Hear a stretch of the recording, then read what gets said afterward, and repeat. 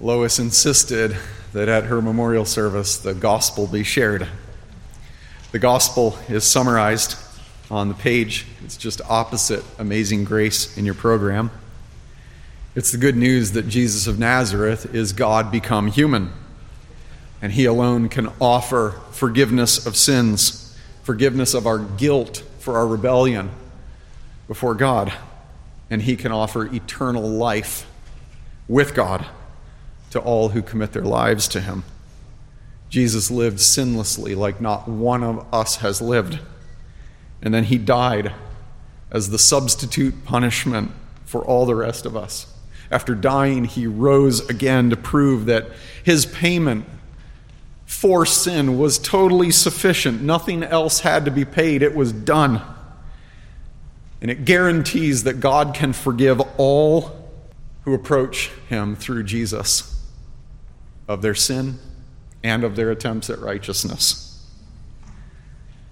Jesus is the crucified, risen King, and he can forgive of sin and beat death for anyone who commits their life to him, anyone who's in him.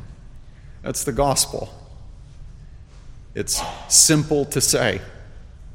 It's completely life-changing to embrace. And for those who have embraced it, the passage that I now read, 2 Corinthians 4, 16 to 18, it's printed in your program. The passage that I read describes the life focus for all whose lives have been changed by the gospel, all who've come to God through Jesus. This is a passage that Lois treasured. In fact, Ron told me on Tuesday of this week that it's the last passage he heard her recite from memory. So we do not lose heart. Though our outer self is wasting away, our inner self is being renewed day by day. For this light, momentary affliction is preparing for us an eternal weight of glory beyond all comparison, as we look not to the things that are seen, but to the things that are unseen. For the things that are seen are transient, but the things that are unseen are eternal. Paul writes these words about 25 years after Jesus died and rose again. He's writing them to a church in the Greco-Roman city of Corinth. This church, suffering inside and out. And that advice that Paul gives to these suffering Christians, if you read it, particularly if you're suffering, it could seem almost ludicrous.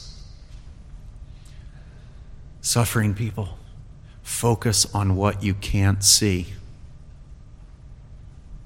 Especially when you're hurting, you might be cynical in response. Thanks, Paul. Look at what I can't see. Great advice. How helpful you are. Look at what I can't see.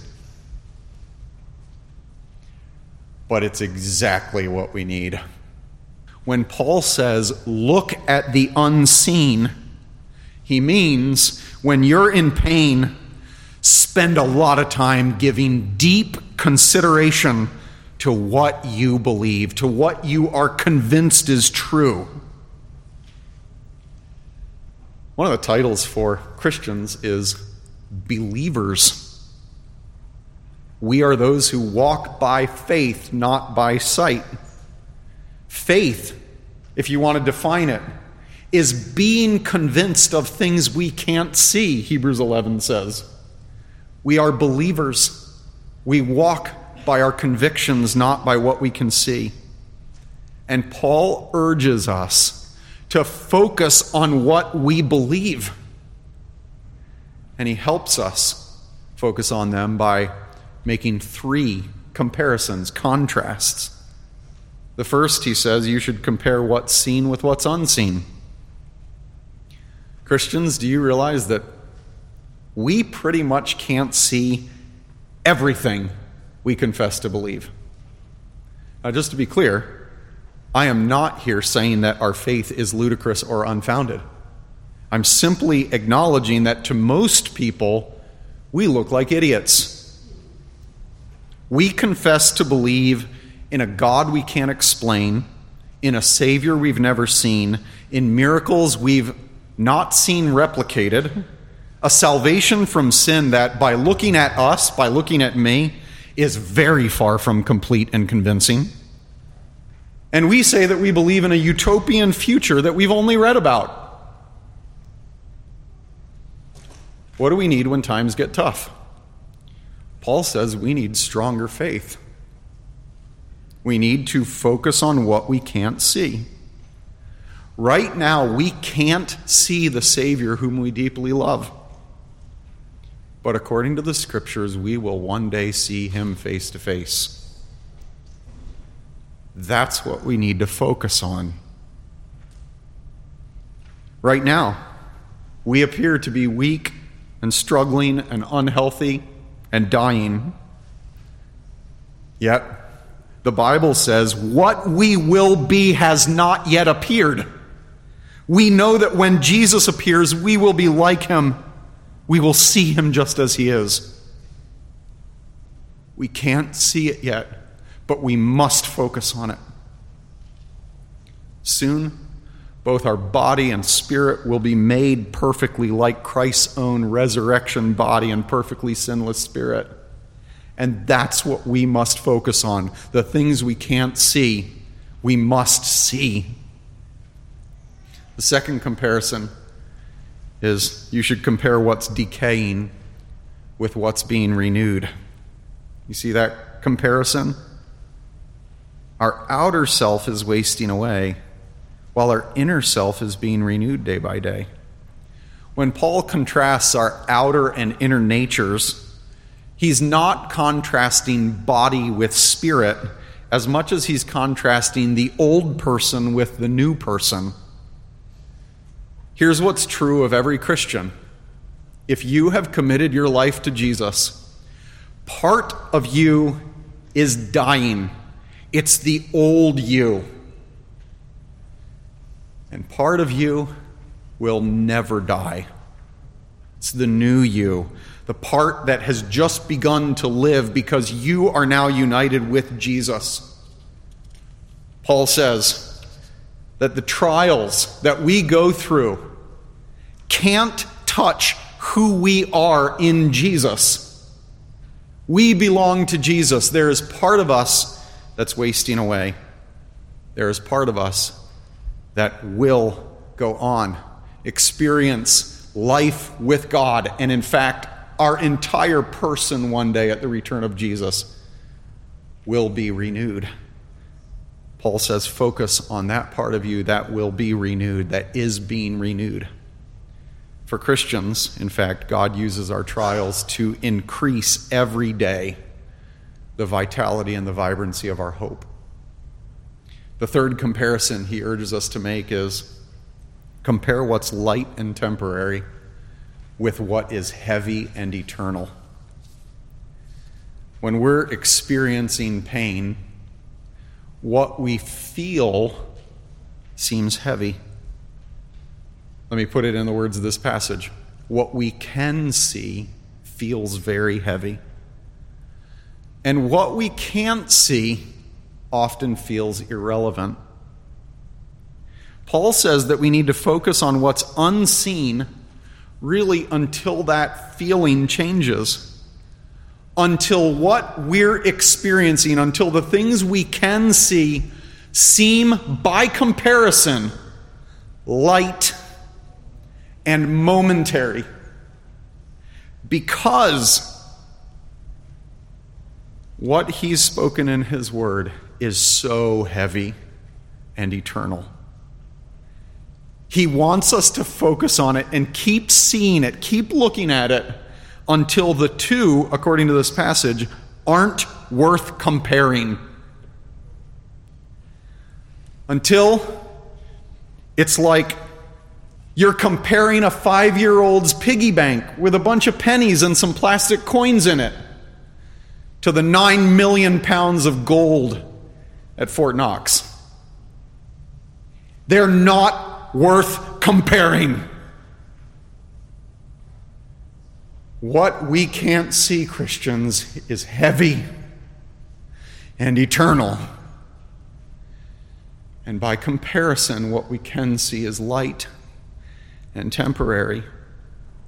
We need to focus on what's unseen until we can stay with Esther Ruth Thoy. It will be worth it all when we see Jesus. Life's trials will seem so small when we see Christ. One glimpse of his dear face, all sorrow will erase. You've got to have a sense of the weight of what's unseen. I wrap up here. Over the past few years, Lois has said quite frequently, especially to her family, remember, it's all temporary. I know where I'll be forever, so don't worry about me. And as I said a few minutes ago, one of Lois's heaviest burdens was that God would use the day of her illness, the few days of her illness, even the day of her memorial service, to draw more of her family and friends, those whom she dearly loved, to personally embrace the gospel so they'd share in her eternal joy. Life in a resurrected body on a remade planet under Jesus, the King of Kings. This was her longing. This was her hope. So I speak very directly to you in this congregation who've gathered to remember Lois. I give you a few words of pastoral counsel in view of the temporariness of every one of our lives. If you have not personally submitted your life to Jesus, I would counsel you not to focus on the realities of the future that you can't see, because life right now for you is as good as it's going to get. Your future is grim apart from Jesus. You need to submit to Jesus. It's the only way that you can stand judgment before God. Jesus is the only way to be reconciled to God. Do not think that your good works will outweigh your bad. It doesn't work like that. You and I were made to love God and love others. And yet the natural bent of our lives from the time we're born is to like God and like others, really only as much as they serve you. We're selfish by nature. And if you've not fled to Jesus for forgiveness because you've not walked according to your design, lived in keeping with the design with which God made you, then your life, with its trials right now, is as good as it's going to get. Don't focus on what's unseen. Focus on what's seen. It's as good as it'll get. Christian, I urge you to focus on what you can't see. You're going to experience immediate welcome into the presence of the Lord if you die before his return. You will most certainly experience a resurrection, a new, undying body, a perfect home, trials all past, forever life in Jesus' presence, in the light of his face, and life committed to Jesus, with all of its afflictions now, will have been worth it all. Daily renewal, Christian, comes from deep consideration of the unseen eternal realities that await you. All because of Jesus, all because of the gospel, all because God loves you and gave his one and only Son for you. So if you're not a follower of Jesus, I urge you, more than simply, don't look at the future. Why don't you submit to Jesus right now?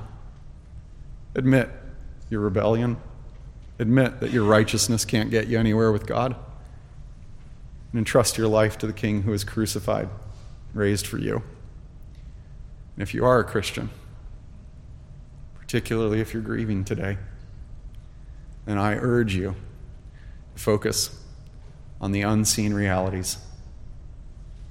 That, for Lois, have become sight.